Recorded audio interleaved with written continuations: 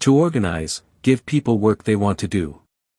A response to Aaron Hall on DSA labor strategy. By Ziad Hamad. Editor's introduction. East Bay labor activist Aaron Hall argued in Tempest that worker circles can help the Democratic Socialists of America, DSA, become a vehicle to develop daily struggles on the job, while also providing a focal point for solidarity support, political education, organizer development, and recruitment to DSA. Ziad Hamad of the NYC Labor Branch replies here that DSA worker circles already exist but demand a high level of commitment and concentrations of DSA members. What's missing is a scaffolding of different tiers of engagement that provides opportunities for members to take on labor work with low barriers to entry and then advance to deeper involvement as they learn and grow in commitment.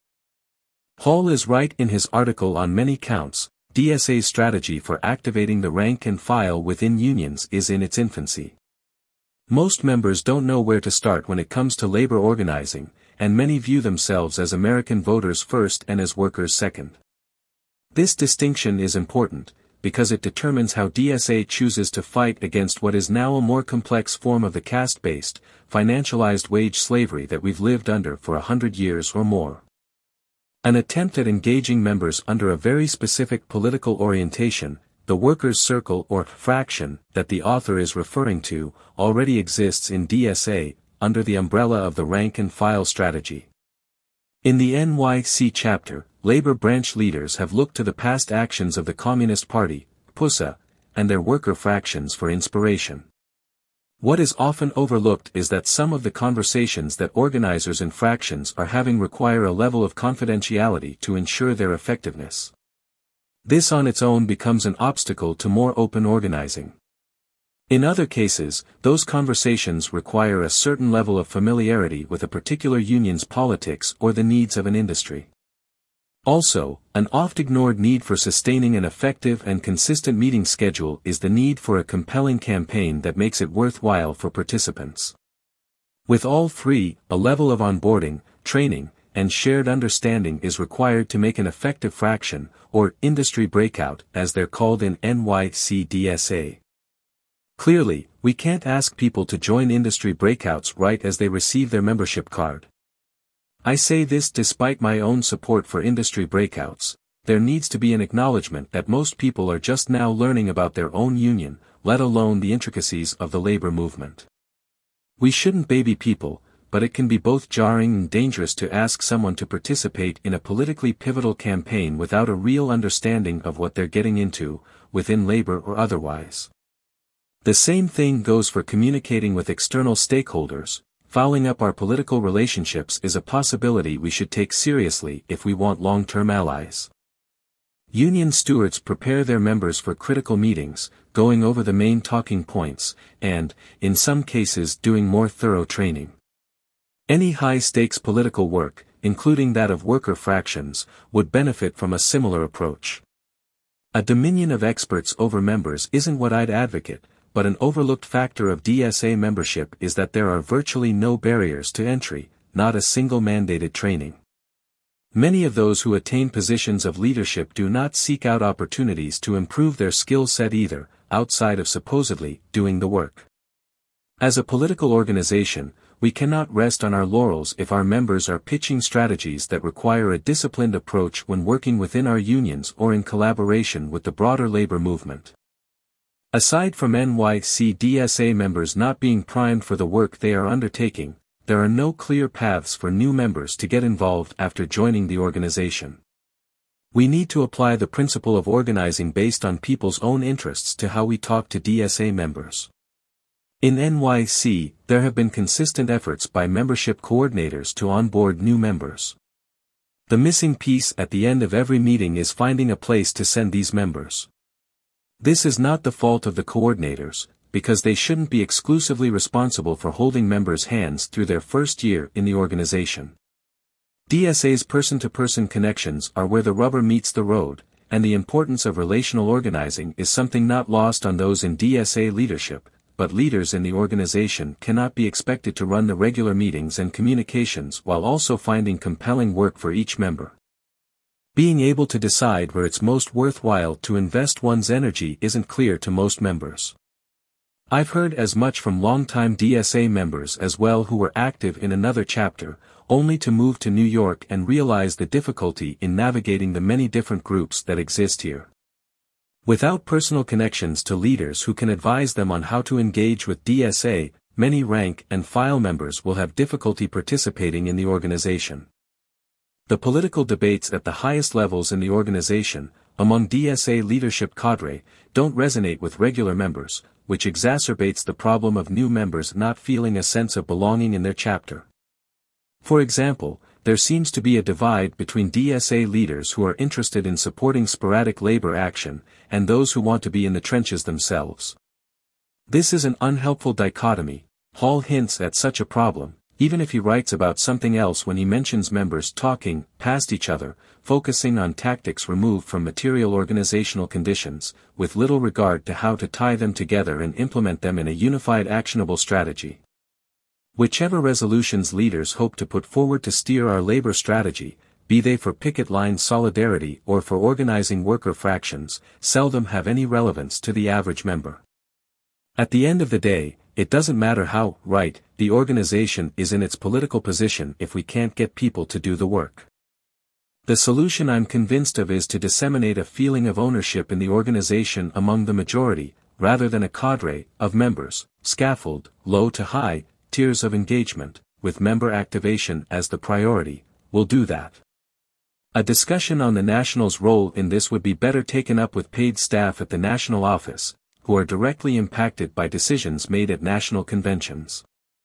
I can only speak to what has been happening in NYC-DSA, having been active in my chapter since about 2018, but I hope this piece offers insight into what leftists can do to improve their institutions, not just in DSA world, but in our workplaces, in our communities, and ultimately in the halls of power. This article is not an indictment of any particular part of the organization, nor does it point to an individual failing of any DSA members. The problem lies in the difficulty of organizing members across each DSA chapter, and not just in how DSA applies its labor strategy. My aim here is to point to the disjointed nature of our organization, and its difficulties coordinating across campaigns because of unresolved structural problems. By this, I don't mean people should pass a bunch of reforms through resolutions at internal conventions.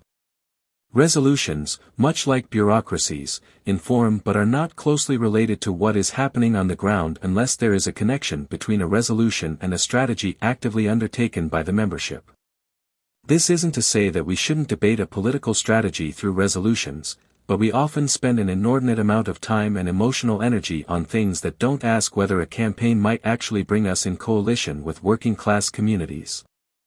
Ideally, our current demographic composition should be subsumed by a majority of working-class people, and that won't come from passing resolutions. The point is to shatter DSA's mundane annual cycle, by making conventions and elections less important than the day-to-day participation in the organization. Having served in leadership for 3 years, followed by a return to being a rank-and-file member, I feel that my experience has given me the confidence to write out this addendum to the author's piece. I would also like to say that what I'm proposing is far from a new set of ideas, and some form of it has either been discussed or attempted. The issue is sustaining such ideas of broad-based member engagement projects that don't need constant reinventing. Consensus taken for granted. The natural star child of DSA is its electoral group, which has a well-deserved reputation as an army of canvassers who believe in a more democratic and just society through electoralism, and they are making progress based on that very specific strategic outlook. Within that large group is a smaller set of operators who manage field work, figure out campaign finance regulations, assist in developing a platform, find graphic designers and printers, etc. This is where they derive their success. They can disseminate the work that they do among various leaders and volunteers. To the chagrin of some, an influx of new bright-eyed members are brought into the electoral work of the organization based on their own interest in participating in legislative races. This is the most basic level of organizing that DSA undertakes, and where it gains the most members, when there is an active, straightforward public campaign that gives people work to do, DSA sees the highest level of engagement from its volunteers. Electoral campaigns even beat out issue-based, legislative lobbying campaigns because of more clear targets, a beginning and end, a victory or loss drama, turf to cut, but most importantly, the lowest tiers of engagement, canvassing or phone banking, require little to no training or experience and have a big payoff. Out of all the different places to put their energy, elections are the very obvious winner for the attention of DSA members because of the ease with which volunteers can get involved. The electoral bent of DSA may stem from the political orientation of the majority of new members, but its true success derives from the multitude of opportunities to get involved in such campaigns, sometimes culminating in employment with DSA electeds' offices. Until we create accessible ways of engaging with our labor work in a long-term capacity, DSA will continue to forward the singular strategy of winning seats under the Democratic ballot line. We can't ask people to become labor activists in the most grueling and painful ways if we want our volunteers to stick around and learn to work with others. We also can't ask workers to simply self-organize, based on their craft, industry, or union. That's the antithesis of organizing. Unlike the author and myself, the electoralists don't need to write articles arguing for their program, or do much in the way of organizing members. It's unlikely that our writing will affect the day-to-day running of the organization. The real factor that creates a successful strategic campaign in DSA is how much interest it generates from volunteers, and those campaign wins then reinforce member interest in said strategy. The electoral campaigns have that in the bag. We shouldn't forget that DSA wouldn't be relevant to most people without Bernie's influential speeches in favor of democratic socialism, and the progressive electoral challengers who have followed in his path. To fight financial capital, the state must be part of our strategy, I have no doubt about that, but it cannot be the only avenue through which we attempt to exert power. As things stand, whatever theory of change dominates the imagination of most people is what we'll see play out. Many political thinkers figured as much when they wrote about the hegemonic ideologies woven into our society. We are content to hand power over to some elected representative so they can manage our affairs, while we all try to survive the profit motive's relentless assault.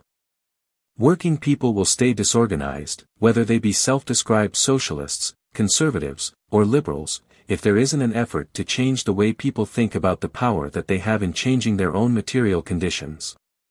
We are missing the opportunity to engage with existing union workers that are itching to move beyond business unionism and toward a more expansive socialist labor orientation if we do not support industry breakouts. We should be happy that DSA electees are true champions of labor. However, there is little in the way of a discussion of long-term strategy for DSA, and because any debates are held far from the ears of most members, then only a handful of people will have anything to say about it. How to reach a participatory democracy.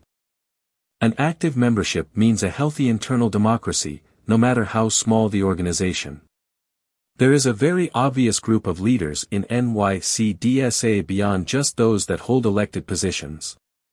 They have differing political perspectives and run for seats within the organization to inform its direction every year. These leaders will then look for members to run for their seats. Often, who they select is what I'd call a self-starter, or someone who joined DSA and easily found their role in a campaign. Leaders will ask them if they'd like to take on more work after they've proven their abilities, and will later try to pass the baton of elected leadership. This is a higher tier of organizing people than simply giving them work they want to do, because you're asking them to hold more responsibility within an existing structure. This seems like the norm for leadership development in NYC-DSA, but there are still thousands of members who are looking for a way to plug in but don't want to be, or don't feel prepared to be, in DSA leadership. Our current tiers of engagement are poorly defined, and as a result don't lead to people taking action through DSA unless they themselves fit the aforementioned self-starters profile and subsequent leadership development model. Members need a place where they can take on work with low barriers to entry first, otherwise leadership will have to keep juggling campaign volunteers and administrative tasks all by themselves.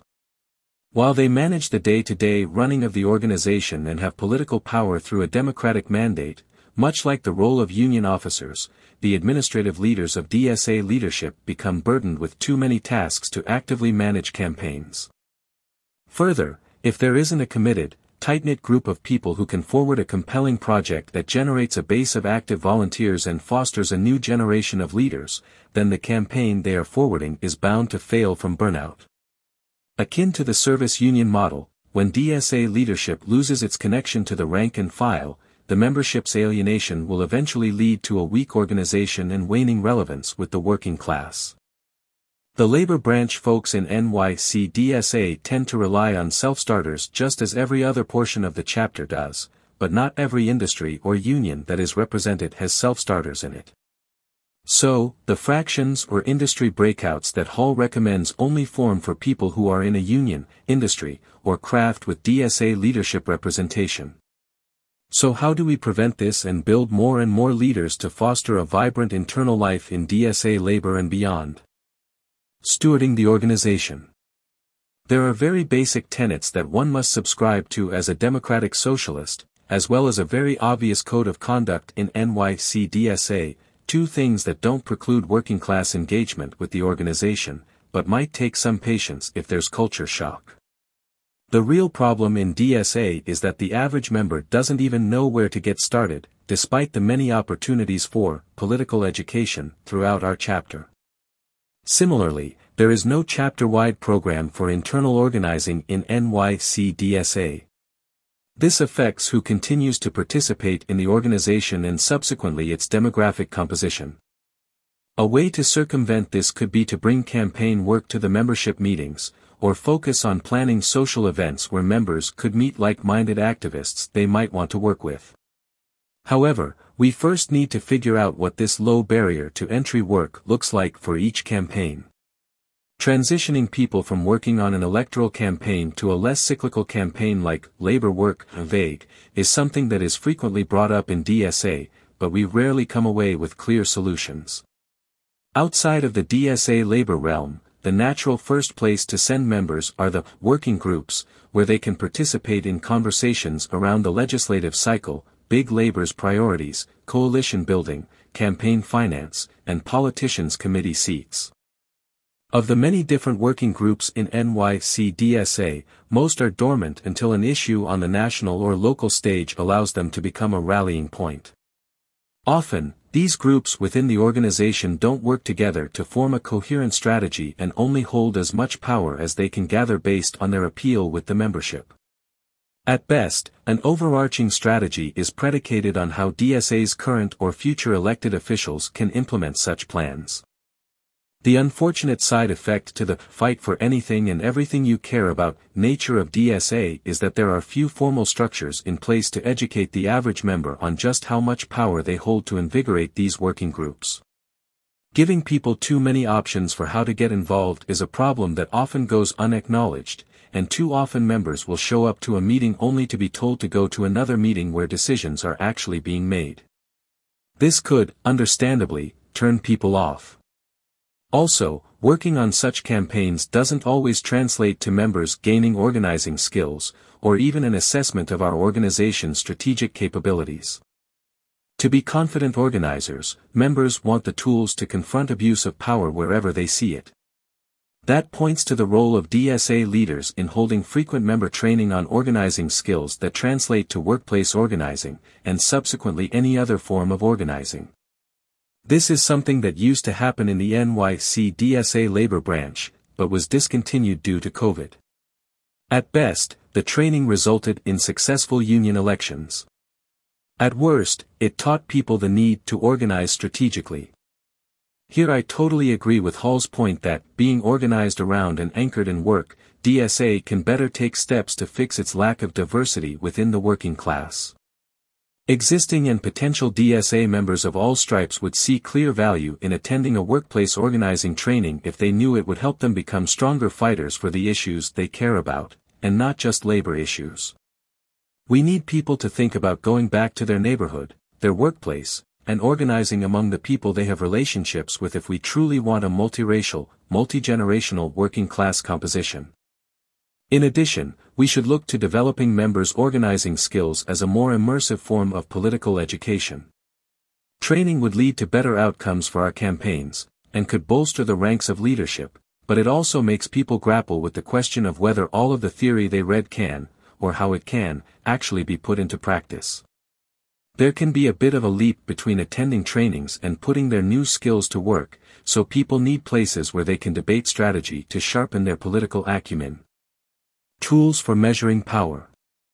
Leaders in DSA often create inviting meetings that don't stick to a strict ideology, which means anyone can jump right in and say what's on their mind, and that is a strength that many other organizations don't have. While it may mean the organization doesn't adopt a strong central program, it also means DSA is not a democratic centralist or an authoritarian organization. This informs the welcoming tone of meetings, where you don't need to be sworn in on allegiance to a party line. We should always tap into this when hearing that there are newer members present, in order to not draw an unnecessary divide between what might be perceived as seasoned socialists and newcomers. The organization is often described as a big tent by active members, but this has led to others calling it reformist. Oddly enough, the same people saying DSA should be more radical are the same people saying it isn't welcoming for working people. My view is that you can't get people to show up to meetings where they feel like they're wasting their time, no matter how radical your rhetoric is. Similarly, you can't spend all your time talking about internal DSA process and governance to breed a culture of participation. Sometimes the organization can't even get its long-standing activists to come to meetings that don't feel relevant to them. Hall and I seem to be on the same page about the need to organize DSA members as workers, but it can be hard to put that idea forward to membership without political education being used as an organizing tool. We need a reworking of how people think of it, with political education that is centered around the interests of attendees. Long-form presentations, panels, speaking events, and reading groups are all fine, but members need to engage with the substance of the issues discussed without being voyeuristic. We should be hosting more engaging political education like debates on the merits of voting up or voting down a contract, or conversations that point to the missed opportunities of the labor movement today. NYC-DSA Labor's most well-attended and most engaging meetings have been ones where we ask any and all members to grapple with the content without the typical lecture and Q&A format. We should be channeling our political education energy, that is usually expended on panels and lectures that could easily be co-sponsored by us and led by any other left organization, into a much more expansive view of member education. Using open debates on complex political questions would be a vehicle for internal organizing, which ideally would culminate in opportunities for new members to be a part of the existing work of the chapter, something attempted at our new member orientations, actually. If member leaders committed to holding more chapter-wide debates on political strategy, every part of the organization would benefit, and campaigns would be able to draw in new volunteers, who by then would have some context on the challenges of the campaigns they're joining. A deliberative forum that explores the political terrain we are bringing people into would be beneficial political education for all members, new and old, and would inform our strategic perspective. Our strategic vision should be crafted and committed to by debating the strategic merits of campaigns, instead of the language of internal resolutions. Unfortunately, the more online DSA members go, the less time they will actually take to have meaningful organizing conversations, especially if they are proposing a different strategy for DSA to undertake. We need to ensure that those participating in debates truly invest time in thinking about their strategic position, and go beyond polemical speeches on Twitter or in person. Part of why the worker perspective takes a back seat in political discussions is because many people speak about the labor movement as if it's still the 20th century.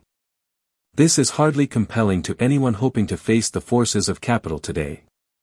We should celebrate our forebears in the labor movement, but the best way to honor them would be to learn from their history and think hard about why things are different today. As people learn more about socialism's heroes and they themselves apply those lessons to organizing work, there are still many questions about how to get to where we want to be, especially when it comes to taking power. DSA should use in-person debates to test out questions of strategy, ultimately with the goal of engaging the membership and translating that engagement to action in a campaign. The simple fact that we talk about the majority of dues-paying DSA people as paper members should signal to our leadership that these people need to be organized. Unfortunately, many such people have been nominal members for years despite the growing appeal of socialism. Monthly meetings should not be a place where one sits patiently to be told about what the organization is doing. We have new member meetings for that. An hour-long panel of experts followed by a 10-minute Q&A with the usual suspects is hardly engaging either, nor is it educational. People join DSA because they want something to change for the better, and to meet people who are there for the same reason. What is to be done about labor? Since the NYC DSA chapter exploded with Bernie Sanders' 2016 presidential race, with the help of Jacobin reading groups, I should say, meetings have always been attended and often run by union organizers and staffers. Early on, this led to rank-and-file union members getting activated as well, because they found a place where their demands for a just society were echoed by a multiracial group of workers. As the organization grew, however, there was a need to steward the organization into its new form. The labor branch was formed alongside the general membership branch, in an attempt to bring worker organizers closer together. The NYC chapter was further divided into geographic branches, leaving labor to be an outlier in a majority legislation-focused chapter. DSA became more homogeneous in terms of class and race, which changed the working class connection that once had stronger footing in the chapter. Nowadays, the labor perspective within DSA continues to be one that members and leaders support in theory, but in practice don't know how to get involved with, through no fault of their own. While solidaristic labor mobilizations are an opportunity for DSA to have a geographic presence for more than legislative and electoral work, they aren't enough for people to understand the labor movement and thus develop a strategic perspective on how to engage with it. Both union and non-union DSA members are motivated by picket lines and other solidarity work but are as disconnected as anyone else from what is happening on a higher level in the labor movement, the desires of members over those of staff, new union-backed worker legislation, what worker leaders care about most, the challenges of union organizing today, etc. As unions are popularized and people educate themselves on how the NLRB union election process works, they come up against more complex questions of what a union is. Still, this doesn't translate to direct involvement in the labor movement and can reflect a volunteer rather than a working-class mentality for those not engaged in new organizing. It's also important to draw the distinction between the workers who are organizing for their livelihood, and those who are doing it for political reasons. DSA should bridge that gap. If DSA continues to view labor as just another issue rather than the vehicle through which we challenge capitalism, workers will be fighting a losing battle. If we continue to rely solely on the goodwill of our members rather than on a true organizing program, we will not be honest about how our strategy fails to make the changes we seek. This is an obvious reason to have a membership body tasked with taking up explicitly political questions related to the labor movement, namely the NYC DSA labor branch. Just as is the case when determining policy talking points, or dealing with political questions around electoral districts, the labor branch must take up questions that go beyond simply showing up to picket lines. However, these questions can't only be discussed among the leaders of the chapter. If the membership isn't in those conversations, then labor will continue to be irrelevant compared to the much more appealing electoral strategy, which will ultimately fail without the support of the working class. Rather than receiving a pre-packaged lecture on the subject from people such as myself, these questions should be debated and then acted on through an organizational mandate. There is nothing keeping from DSA going down that path aside from our own incompetence. DSA has labor resolutions out the wazoo, from the national level to the local level. We can tell ourselves we're committing to X or Y strategy, but this means nothing to the person who has no clue that these resolutions exist or what they mean to them. The organization has untapped potential that will never be unlocked unless the average member knows where they can get involved, and it is ultimately up to everyone, not just labor people, to make a case for clear points of engagement for what is a deceptively heterogeneous pool of potential activists. We should be thinking about the types of actions that appeal to different types of members, and joining a picket line, or organizing training, is a great introduction to the labor movement for anyone, as it makes people feel good about what they're doing, and brings them into conversation with others. Carrying out something much more involved, like the worker fraction strategy that Hall has detailed, is far from the lowest tier of engagement for DSA members. Asking people to quit their job and commit to serious organizing is a lot for anyone to stomach, especially if you don't scaffold it. If member engagement is low, and DSA members don't identify as workers, how can we expect them to take industrializing or worker fractions seriously? Anyone can see the value of keeping a rank-and-file worker orientation in an abstract way, but if we want that commitment to extend past a period of a couple of years, they must first understand how to organize effectively and how to measure power. Before even taking a job as a rank-and-file member, they should know what they're getting themselves into. A material and political analysis is required of every fraction or breakout group, and if members are simply thrown into a room together without knowing the nuances of the industry or union they are joining, I don't imagine it will lead to a very productive project. Working together with other people whose livelihood is tied up in their organizing requires much more than attending an organizing training together. How each member relates to DSA often has less to do with what their craft is than who they are in touch with, or rather if someone takes an interest in them. Again, relational organizing is the key in what is a very social organization. We need to develop the infrastructure to keep labor activists around, DSA and non-DSA alike, and the only way to sustain such an infrastructure is to develop a culture of strategic organizing through the tools described in the sections above. At the moment, there is too much of a focus on organizing in strategic industries, where we don't have member density and where we don't have a coherent fraction operating. To me, a better starting point is to bring members into a room with other workers who are in contract negotiations, or who just won a contract and want to share their lessons with others. The next tier of engagement could be to ask people who attended the conversation to gather for a training as a group of workers, based on their craft, industry, or union. This is what the labor branch has attempted to do, holding space for workers to meet regularly for an hour or more and discuss the issues facing them and how to fight collectively for what they care about in their shops, which goes far beyond wages and benefits. That conversation would need to be facilitated by someone, which brings us back to the need for leadership development beyond NYC DSA members who occupy its organizing committee, OC, seats. After all, sustaining and engaging, regular meeting at least once a month is not a simple task, ask any OC member. Running multiple meetings, with multiple agendas, is not something I'd wish on anyone, so it makes sense to share the workload.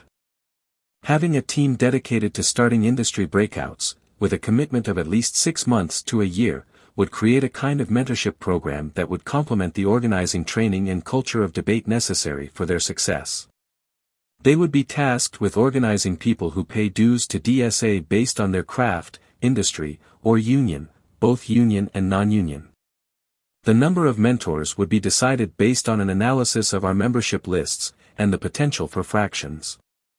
Once those fractions within DSA grow legs and don't need support from DSA leadership, then activists will have practiced good organizing, and can then move on to organize with a new set of workers if they so choose. Every member of DSA must be involved in the organization to make it function at its best, and for it to truly be representative. If we continue down the current path, we will have missed opportunities to grow the socialist movement and subsequently be returned to the defensive position that the anti-capitalist working class has been beat into repeatedly. Without labor work that the average member can do, the strategic perspective of electoralism will always win out over the minority position of organizing members as workers rather than voters, or even as renters, students, parents. You get the picture. It's much more difficult to remain organized in a constituency than it is to champion a time-limited electoral campaign. With the latter, you're not asking people to stay involved for the long haul. This is the same reason why we have people advocating for a revival of the labor movement through sustained workplace militancy and a network of strong shop floor union stewards, weighed against a culture of business unionism. We can start getting people to think of themselves as workers once they see that using workplace leverage against capitalism is in their interest, which I hope the post-work activists will reluctantly acknowledge is the reality we're still living in. Many of the things we're trying to win as socialists require building power, and the only way to build power is by developing worker power.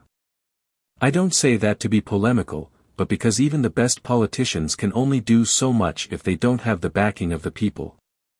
About the author. Zayed Hamad is a steward in his union, a member of the Democratic Socialists of America, and a proponent of nothing about us without us.